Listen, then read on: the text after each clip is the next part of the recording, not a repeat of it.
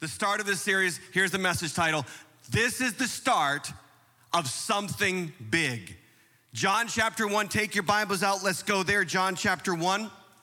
We just heard the text on that introductory video. What a beautiful representation of John's introduction to the gospel of Jesus. By the way, just want to make sure you do this. Spend these next few days praying over that person that you are inviting to Christmas Eve, that you've been praying for to come to Christ. I am trusting that their hearts are going to be opened more than ever before because of our prayers and because of the season that we're in. So get them to church and we're going to preach the gospel and hopefully God is going to change their lives. Amen, amen, amen.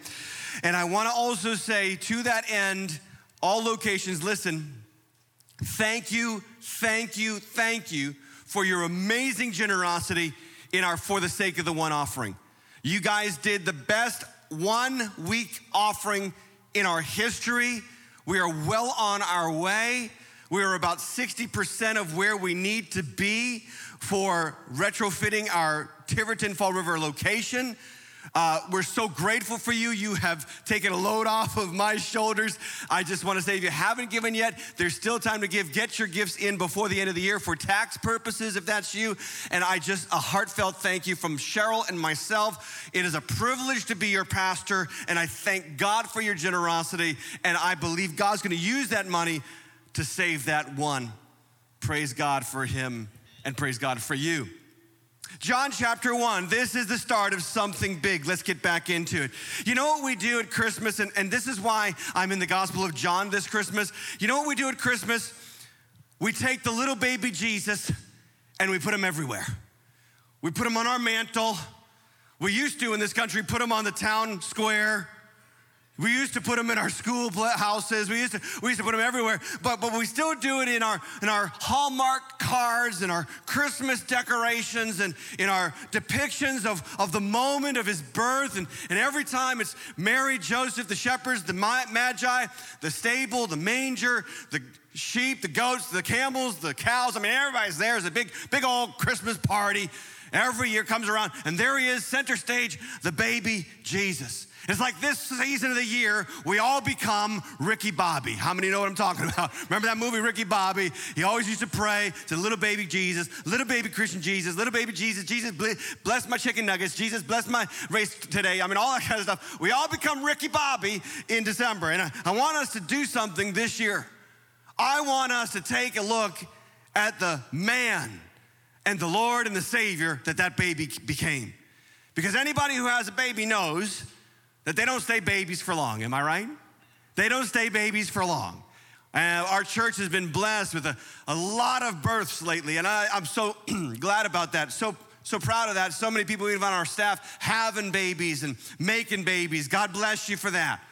And some of you are overwhelmed right now because the baby stage is overwhelming. Just want to tell you, enjoy the baby stage because pretty soon they'll be walking away and talking back. How many know what I'm talking about? Right, so listen, enjoy the baby stage. But here's the deal.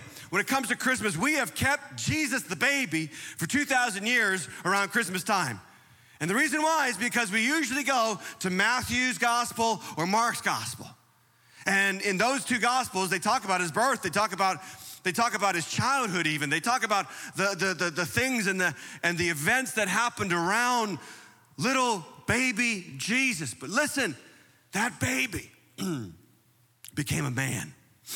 And that man healed the sick, raised the dead, cast out demons, did wonders on the earth. And then that man was arrested, unjustly convicted, put on a cross, and died. Went into a grave, stayed there 3 days, and on the third day, he came back to life. And then he just didn't come back to life. He walked and talked with the disciples for 40 days, and at the end of 40 days, he ascended to the right-hand side of God the Father. That baby Jesus is now King Jesus, King of Kings and Lord of Lords, amen. He's at the right-hand side of God. And let me tell you something. In the midst of COVID, in the midst of all this discouragement, in the midst of all this depression, loneliness, in the midst of all of our problems with anxiety and drugs and overdosing and death and despair and war and the threats of animosity and hatred and discord, let me tell you something. The King of Kings is coming back again. He is no longer a baby. He is the Lord and Savior who is waiting for the Father to say, son, go get your church. The time has come. And I want to introduce you to the cosmic Christ. The cosmic Christ. No better place to go than the first chapter of the Gospel of John. 2 facts today about John's Gospel, about this passage, before we get into the points. Number one, the Gospel of John is unique. It's unique. There are 4 Gospels in the Bible. The New Testament starts with Matthew, Mark, see if you can finish, Luke, and John. Now, the first 3, Matthew, Mark, Luke, we actually call those the synoptic Gospels. Reason why, because synoptic is a 2-part word, syn meaning similar or to see the same way, and optic meaning to see. So synoptic means to see the same way. Matthew, Mark, Luke are the synoptic Gospels. And Matthew is written to Jews because it starts off with the genealogy of Jesus that goes back to Abraham. Doesn't go back to Adam, goes back to Abraham. And it goes through David. And Matthew, former tax collector turned follower of Jesus, is trying to tell his fellow Jews that the true son of Abraham, true son of David, is Jesus. Mark, shortest gospel, is kind of like the nightly news edition of Jesus' life. A lot of words like immediately, at once. And you know, it's fast-paced. It moves from moment to moment quickly. Mark is the Cliff Notes version, if you will, of Jesus' life. Now, Luke's gospel is written to Gentiles, non-Jews. The reason why I know that is because Luke also has a genealogy. You know, and when I say genealogy, I'm talking about Abraham begat Isaac, and Isaac begat Jacob, and Jacob begat the 12, you know, on and on. That's a genealogy. Well, Matthew's genealogy goes back to Abraham. Listen, Luke's genealogy goes back to Adam. And it shows us that Jesus is not just the true son of David, the true son of Abraham. He's also a descendant of Adam. And that means that he's not just the Savior of the Jews, he's the Savior of all nations. The book of the scriptures, the last book of the scriptures, Revelation, ends with a picture with Jesus on the throne, and around him are all the nations of the world, because Jesus did not just come to save the Jewish people. Jesus came to save all nations and bring all nations back to God. Now, John's gospel doesn't open like that at all. There's no talk about his birth. There's no talk about his childhood like in Luke's gospel. There's no talk about the angels. There's no talk about the shepherds. There's no talk about the wise men. No, John's gospel is talking about Jesus from a cosmic perspective. Look at the first few words in verses 1 to 3. In the beginning was the Word. He was with God. He was God. All things were made by him. Everything was made through him. And on it goes. And it talks about that he's the light of life. And all these cosmic representations that Jesus, listen, was not started when he was born in that manger. He was the eternal Son of God from eternity past, who became a man and died for our sins and rose again. So there's this cosmic picture of Jesus in John's gospel. And I want to say it like this. Here's the way to look at it. Matthew, Mark, and Luke are the picture of Jesus from the earth up. We're looking at Jesus from descendant of Adam, descendant of Abraham. He's the earth up view. Here's what John's gospel is. John's gospel is the picture of Jesus' life from heaven down. It's the picture of Jesus from heaven down. When you want to get somebody saved, introduce them to the Gospel of John. In fact, anytime I meet somebody and they say, where should I start reading the Bible? I never tell them Genesis, I never tell them Exodus, and I definitely don't tell them Leviticus. You know what I'm talking about. I tell them the Gospel of John. John is the gospel from heaven down. Secondly, the writer of John is unique. So his gospel is unique, but John himself is unique. You know who John was? John was a former fisherman. He had a brother named James. And he, Peter, Andrew, and James, they were the first 4 disciples of Jesus. Yeah, and they were changed dramatically through their walking and talking with Jesus. And think about this, John was part of the inner three. He had a backstage pass to all the great moments of Jesus' life. Peter, James, and John, right? So every time Jesus wanted to do something special, he brought Peter, James, and John in there. So of the four Gospels, the one guy with the closest, most intimate relationship with Jesus is John. In fact, John goes from the son of thunder who wanted to call down fire on Jesus' enemies in Samaria to the beloved disciple who lays his head on the chest of Jesus at the Last Supper. It means that he had the closest contact with Jesus. You could say this about John. He was Jesus' closest, most intimate disciple. Peter had his moments of glory, but listen, John had intimacy. He had nearness to the Lord. Beautiful picture. And in fact, John calls himself in his gospel the disciple whom Jesus loved. It's kind of funny. Every time John talks about himself in the Gospel of John, he says, the disciple whom Jesus loved. He doesn't say, I, John, doesn't say, I saw. He said, the disciple who Jesus loved. And listen to me, that's not an arrogant statement. And he doesn't say the disciple who loved Jesus. And it really, he kind of gives us a pattern for how we should, as Christians, refer to ourselves, the people who Jesus loves, not the people who love Jesus. Why? Because we only love him because he first loved us. And listen to me, you never want to base your relationship with God on your love. You want to base it on his love, because your love is fickle. Your love is good some days and terrible some other days. But God's love is eternal and always the same and consistent, and he never stops loving his people. So here we have, look at this, the Gospel of John, the cosmic, glorious picture of the eternal Son, the Word who was with God in the beginning, created all things, and is communicated to us through the closest, most intimate disciple of Jesus. So he says in verse 14, which was not read yet, but we'll talk about this on Christmas Eve, that the Word became flesh and dwelt among us. We saw his glory from the only Son of the Father, full of grace and truth, cosmic beginnings with an intimate transmission through the closeness that John had with Jesus. Here's what I want you to write down in your notes, because this is beautiful. John teaches us about the cosmic Christ who comes close to us. Oh, what a beautiful picture. The God of the universe came close to us. Some people run from God because they're afraid he has only come to judge them.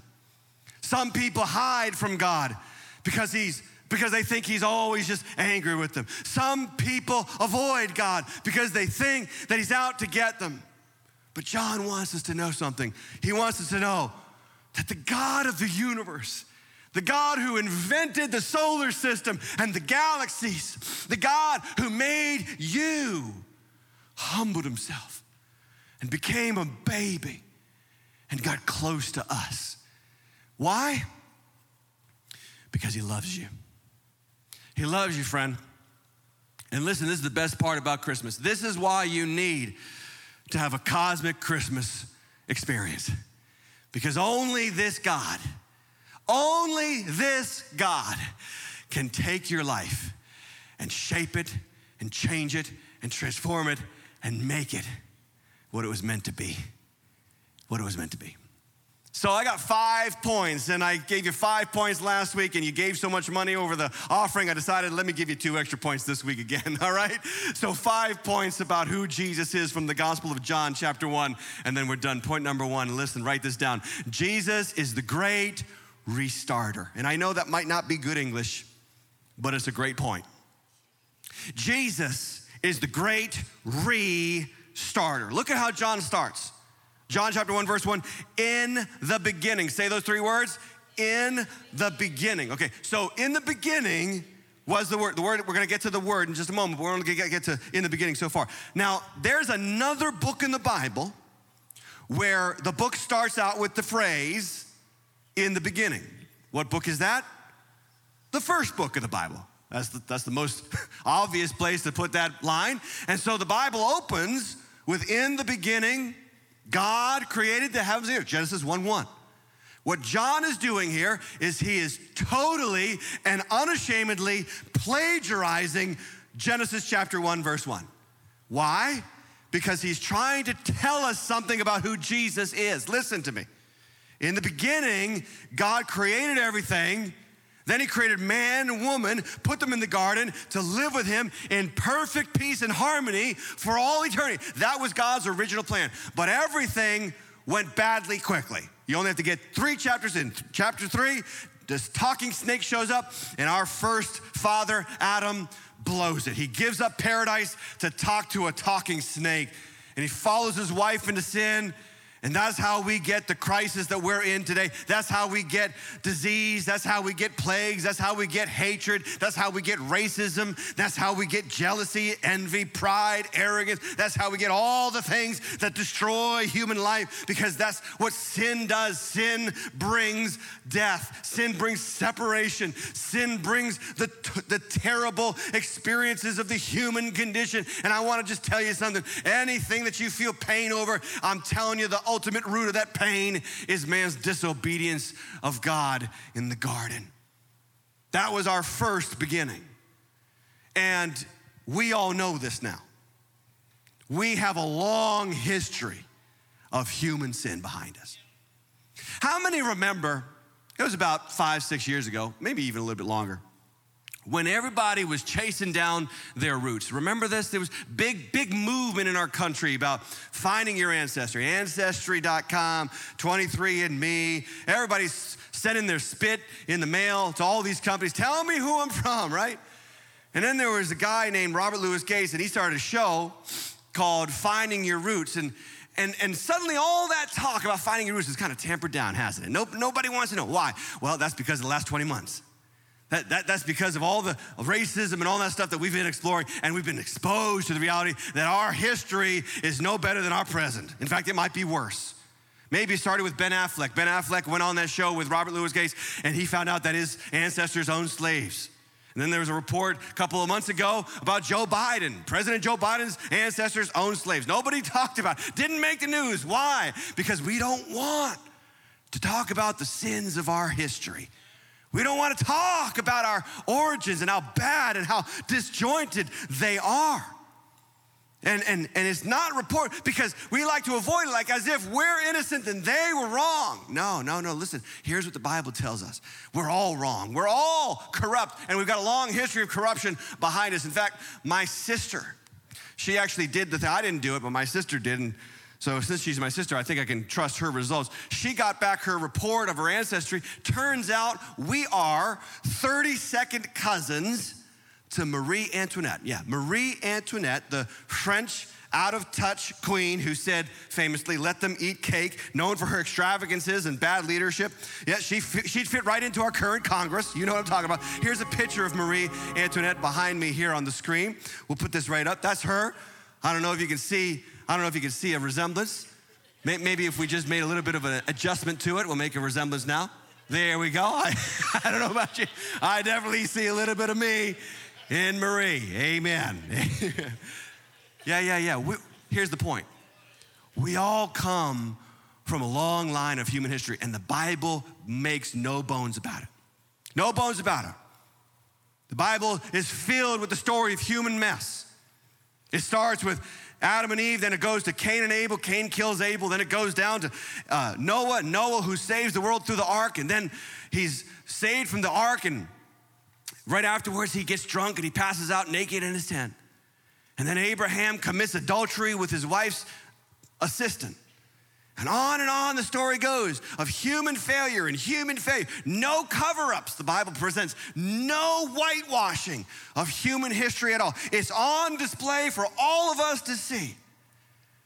And it's all there to show us that no amount of laws and no amount of miracles and no amount of leaders from among men can change our hearts. There's something that has to happen. Here's what it is. Are you ready for it?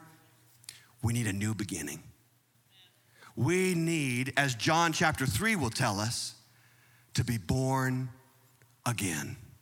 Yeah, we need Jesus. In the beginning, what is John saying? That what Jesus came to do was to give you a fresh start. What are you looking at right now in your life? What mess have you arrived to that you think, I don't understand how I got here? Can I tell you today that Jesus wants to give you a fresh start? What are you looking at in your future? You're worried, you're scared, you're not sure. Let me just tell you something. Jesus wants to give you a fresh start. And by the way, even if you're a Christian, good news, in this moment, you could have a fresh start. Confess your sins, he forgives your sins, and he cleanses you of all your unrighteousness. The scripture says that his mercies are new every morning. The scripture says in Romans 5 that where sin abounds, grace does much more abound. And that's what Jesus came to do, give you a new beginning. Hey, 2 Corinthians 5:17 says it like this. If anyone is in Christ, by the way, that's a big if right there. If you are in Christ, believing in Christ, trusting in Christ, repenting of your sin, turning to him, it says you're a new creation. It says the old has passed away. The new has come. Jesus is the great restart of your life. Point number 2, write this down. Jesus is the great communicator. He's the great communicator. In the beginning, look at this next line, was the Word, and the Word was with God, and the Word was God. Now look at, just think about that word. What is a word? A word is a form of communication. That's what Jesus is. Jesus is God's communication to you. Here's the point. He wants to talk to you. And by the way, listen, he wants to talk to you daily. When the disciples said, teach us how to pray, Jesus said, here's how you pray. Give us this day our daily bread. In other words, I want you to talk to me every day. And here's the best part. He doesn't just want us to talk to him. Look, he wants to talk to us. John chapter 15, he'll say it later. Jesus says, if you abide in me and my words, my communication abides in you, let his word live in you. That's what abide means. If you live in me and my words live in you, and look at this, ask whatever you wish and it will be done for you. Now that's not giving us permission to ask for $1 million. It's not asking for the death of our enemies. When his word abides in us, our hearts are changed to want what he wants, and he gives us what he wants to give us. And he says, by this is my Father glorified that you bear much fruit and prove to be my disciples. Listen, here's what God wants. He wants to communicate with you. He wants to talk to you. Too many people treat God as if he's a ritual. Go to church on Sunday, visit God, go to the rest of the week, do my thing. Or we only show up to God the big moments. That's when we need God. Big moments, birth, marriage, death. So we talk to him when we're hatched, matched, and dispatched. Come on, somebody. No, he wants a daily relationship. And it doesn't matter what you're struggling with. And it doesn't matter where you come from. And it doesn't matter what you look like. And it doesn't matter what you've done. It doesn't matter what mistakes happened in your past. He's the restarter who wants to now talk to you and communicate with you. Can I tell you that every good thing comes into your life through the word of God? Every good thing. Look at this. Forgiveness is found in his word. Write it down. Forgiveness is found in his word. The scripture says there's no condemnation to those who are in Christ Jesus. I'm not condemned this morning. I'm not condemned today if I'm in Christ Jesus, because he's forgiven me of all my sins. How do I know? His word, his communication told me that. By the way, in John chapter 8, they'll bring a woman caught in the act of adultery, and he says, I don't condemn you. I won't condemn you. Go now and leave your life of sin. He's the God who sets you free from your sins in the past. Number 2, under this point, strength is found in his word. Write that down. Strength is found in his word.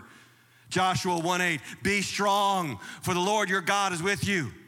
All over the Bible, God is telling us to have faith, don't fear. 365 times, in fact, the Bible tells us do not fear. Why? Because God wants you to be strong and bold and know that he's always with you. Write this down. Next one, faith is found in his word. How many of you need some faith? You're just lacking, little doubts in your life. Well, the scripture says in Romans 10:17, through the word, faith comes by hearing, and hearing the word of Christ. You want to grow in faith? read and get into the scriptures. Write this next one down. Peace is found in his word. Jesus said in John 14:27, peace I leave with you. And notice those two next words, my peace. Not the world's peace, my peace I give to you. Write this next one down. Cleansing comes from his word. He wants to clean you through the teaching of his word. This word cleanses your conscience. You know what the Bible says about itself? It's his light. And here's what light does. It purifies. Even ultraviolet lights, we know, kill germs and bacteria and viruses. And God's word kills the germ of sin, the stain of guilt, the corruption of sin and iniquity. And our shame and guilt are washed away through the word. Ephesians 5:25 says, Jesus gave up his life for the church to make her holy and clean, washed by the cleansing of God's word. Write this next one down. Healing comes from his word. Healing. You want your heart healed? Listen to the word of Jesus. You want your body healed? Get in touch with the word of Jesus. You live by this word, it'll give you strength to your bones. Psalm 107:20 says he sent out his word and healed them and delivered them from all their destruction. Listen to me very carefully. I'm just summing this up, that this word, Jesus, is God's communication to you. He wants to talk to you daily. Point number 3, if you're taking notes, write this down. Jesus is the great coordinator. Yeah. He's the great coordinator. Now, I get this point again from verse 1. So it's gonna be a repeat of the verse, but a different take on the verse. So verse 1 says, in the beginning was the Word was with God, the Word was God. Now, the word that is translated word from the original language that the New Testament was written in Greek is the word logos, L-O-G-O-S. We would spell that L-O-G-O-S in English. And it's the word for word in Greek. Now, this word logos is a very powerful word. And it's important because this is what John is trying to communicate to us. In the Greek and Stoic philosophies of John's day, they believed that there was a universal principle that ordered and governed all of the universe. They called that the Logos. So they believed that there was this principle behind everything. The reason why life has some semblance of order and repetition and cycles that kind of just stayed in place was because of, according to the Stoic philosophers of John's day, because of the Logos. Well, John says, listen, this thing that you call the Logos became a person. I met him. Now, even non-believers believe that there's an order to the universe. In fact, it's one of the great baffling realities of science. This is why science always leads us back to God, because the more we study, the deeper we understand that we don't know, and there's so much mystery to it, and what's behind it we can't understand. And I'm telling you, that's why he became flesh, so that we could understand what governs all the universe. And now everybody has this idea. In fact, there is a universal belief in this, and I want to show you this even from our modern vernacular. There is a phrase in our modern American vernacular that if I start the phrase, you're going to finish the phrase. You want to try it? Let's try this. I'm going to start a phrase, and I guarantee you're going to be able to finish the phrase. Ready?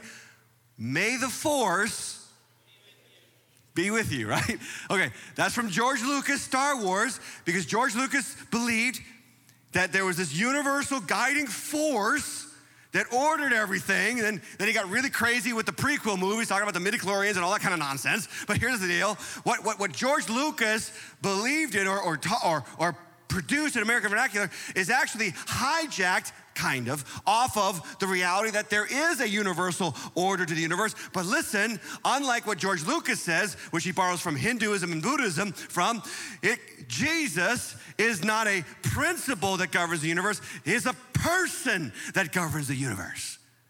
He's the Logos. Let me talk about another word we get in English from Logos. Logic. Logic. What is logic? Logic is the things that make sense, the things that come together. Oh, that's logical, right? Jesus is the one who makes life make sense. Oh, amen.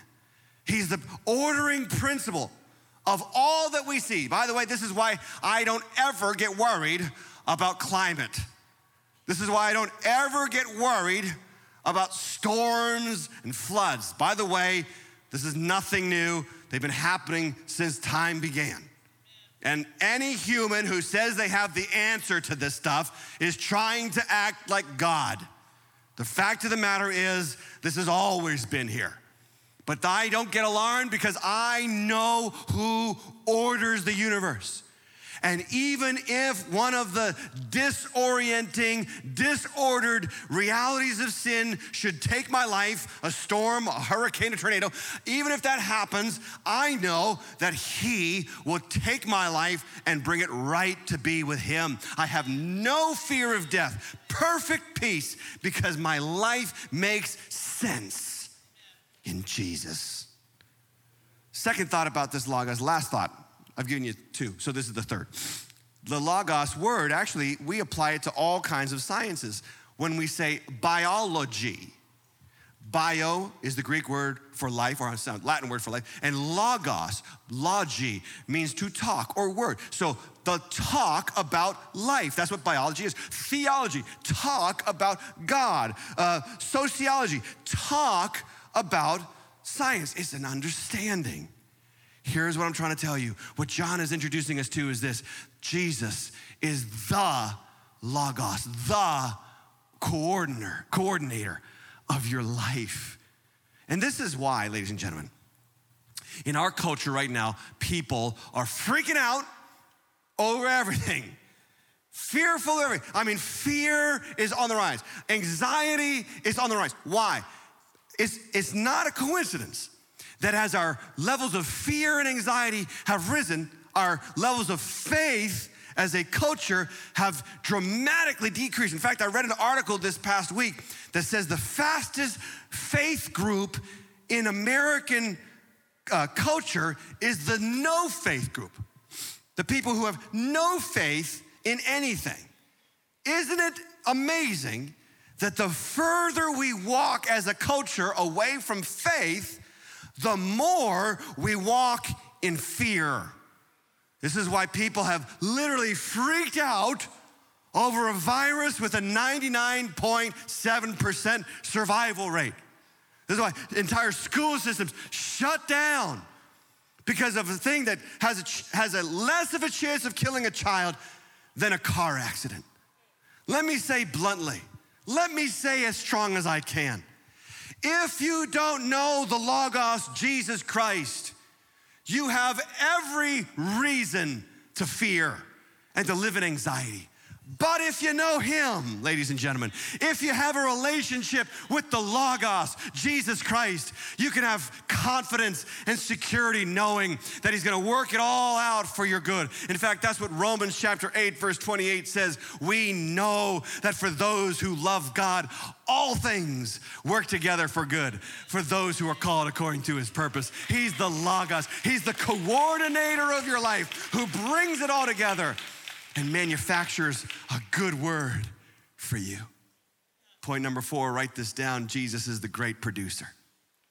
He's the great producer. Now, I get this from verse 3. Look at it. It says, all things were made through Him, and without Him was not anything made that was made. This is John's way of saying everything came from Jesus. The planets came through the Logos, Jesus Christ.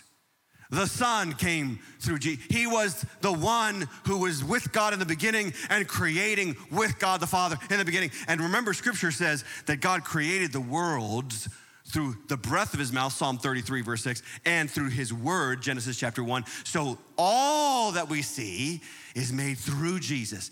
Now, guess what that means? That means He made you. He is the producer of your life. Psalm 139, verse 13 says, you formed my inward parts. You knitted me together in my mother's womb. I praise you for I'm fearfully and wonderfully made. Wonderful are your works. My soul knows it very well. Acts chapter 17, verse 25 says, He gives life to all mankind and breath and everything.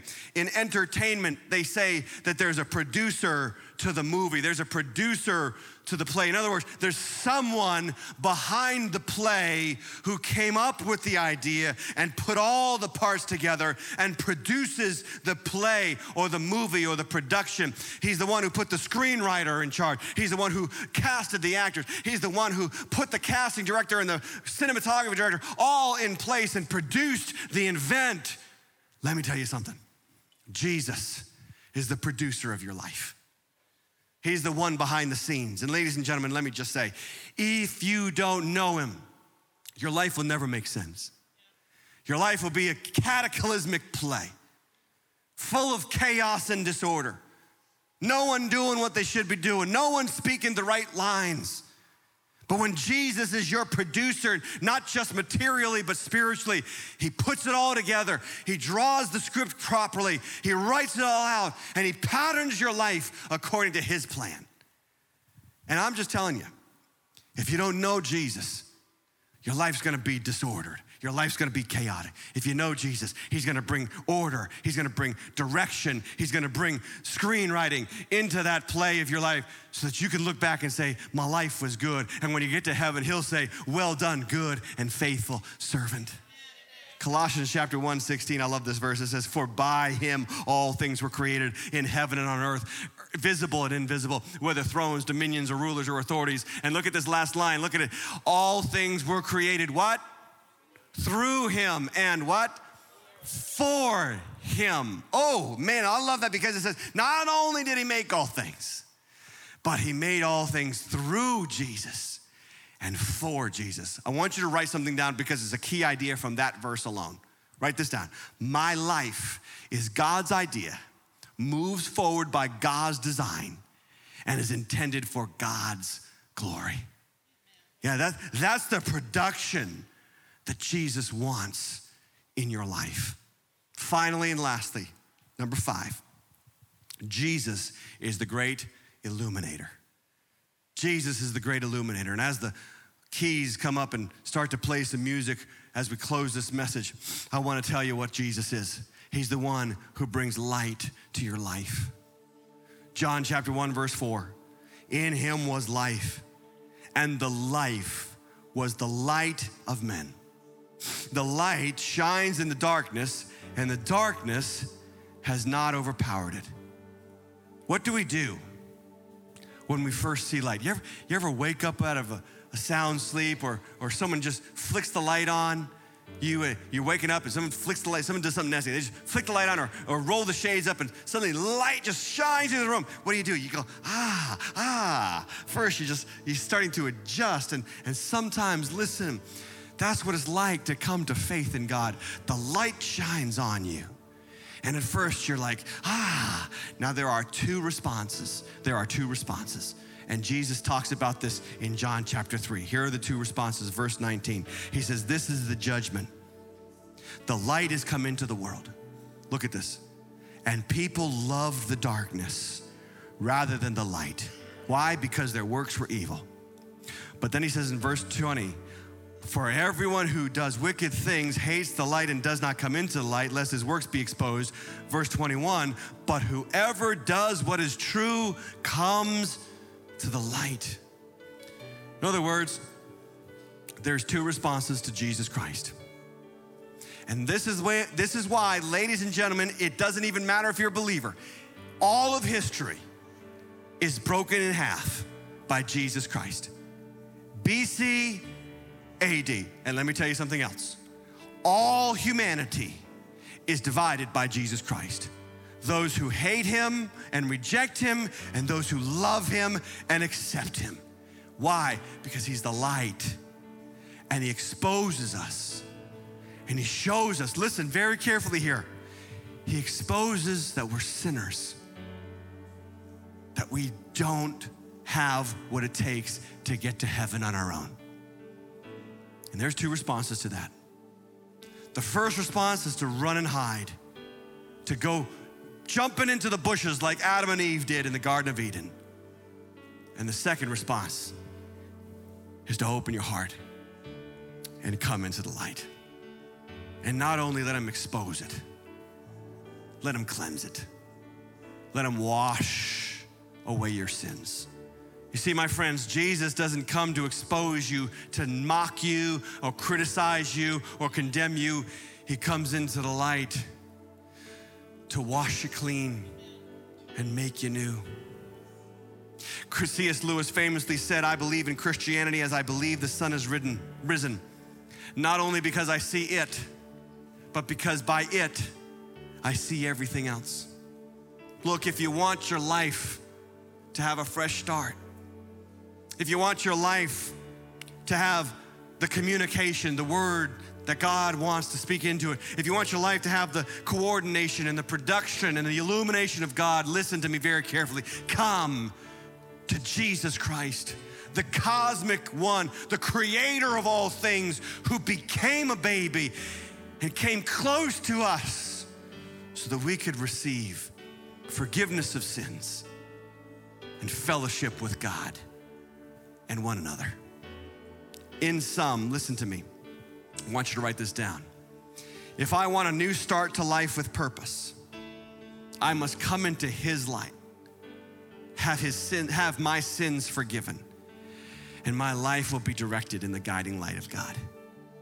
That's the sermon. That's a sermon in a sentence. If I want a new start to life with purpose, I must come into his light, have my sins forgiven, and my life will be directed in the guiding light of God. Ladies and gentlemen, let me just tell you something. This book is the light of God given to you so that you don't have to grope about in the darkness anymore, so you can have your feet firmly planted on solid ground that is found in Jesus Christ. And you can walk with him, and you can talk with him, and you can know that no matter what comes against you and what comes at you, cannot separate you from the one who made you. That, my friends, is what Christmas is really all about.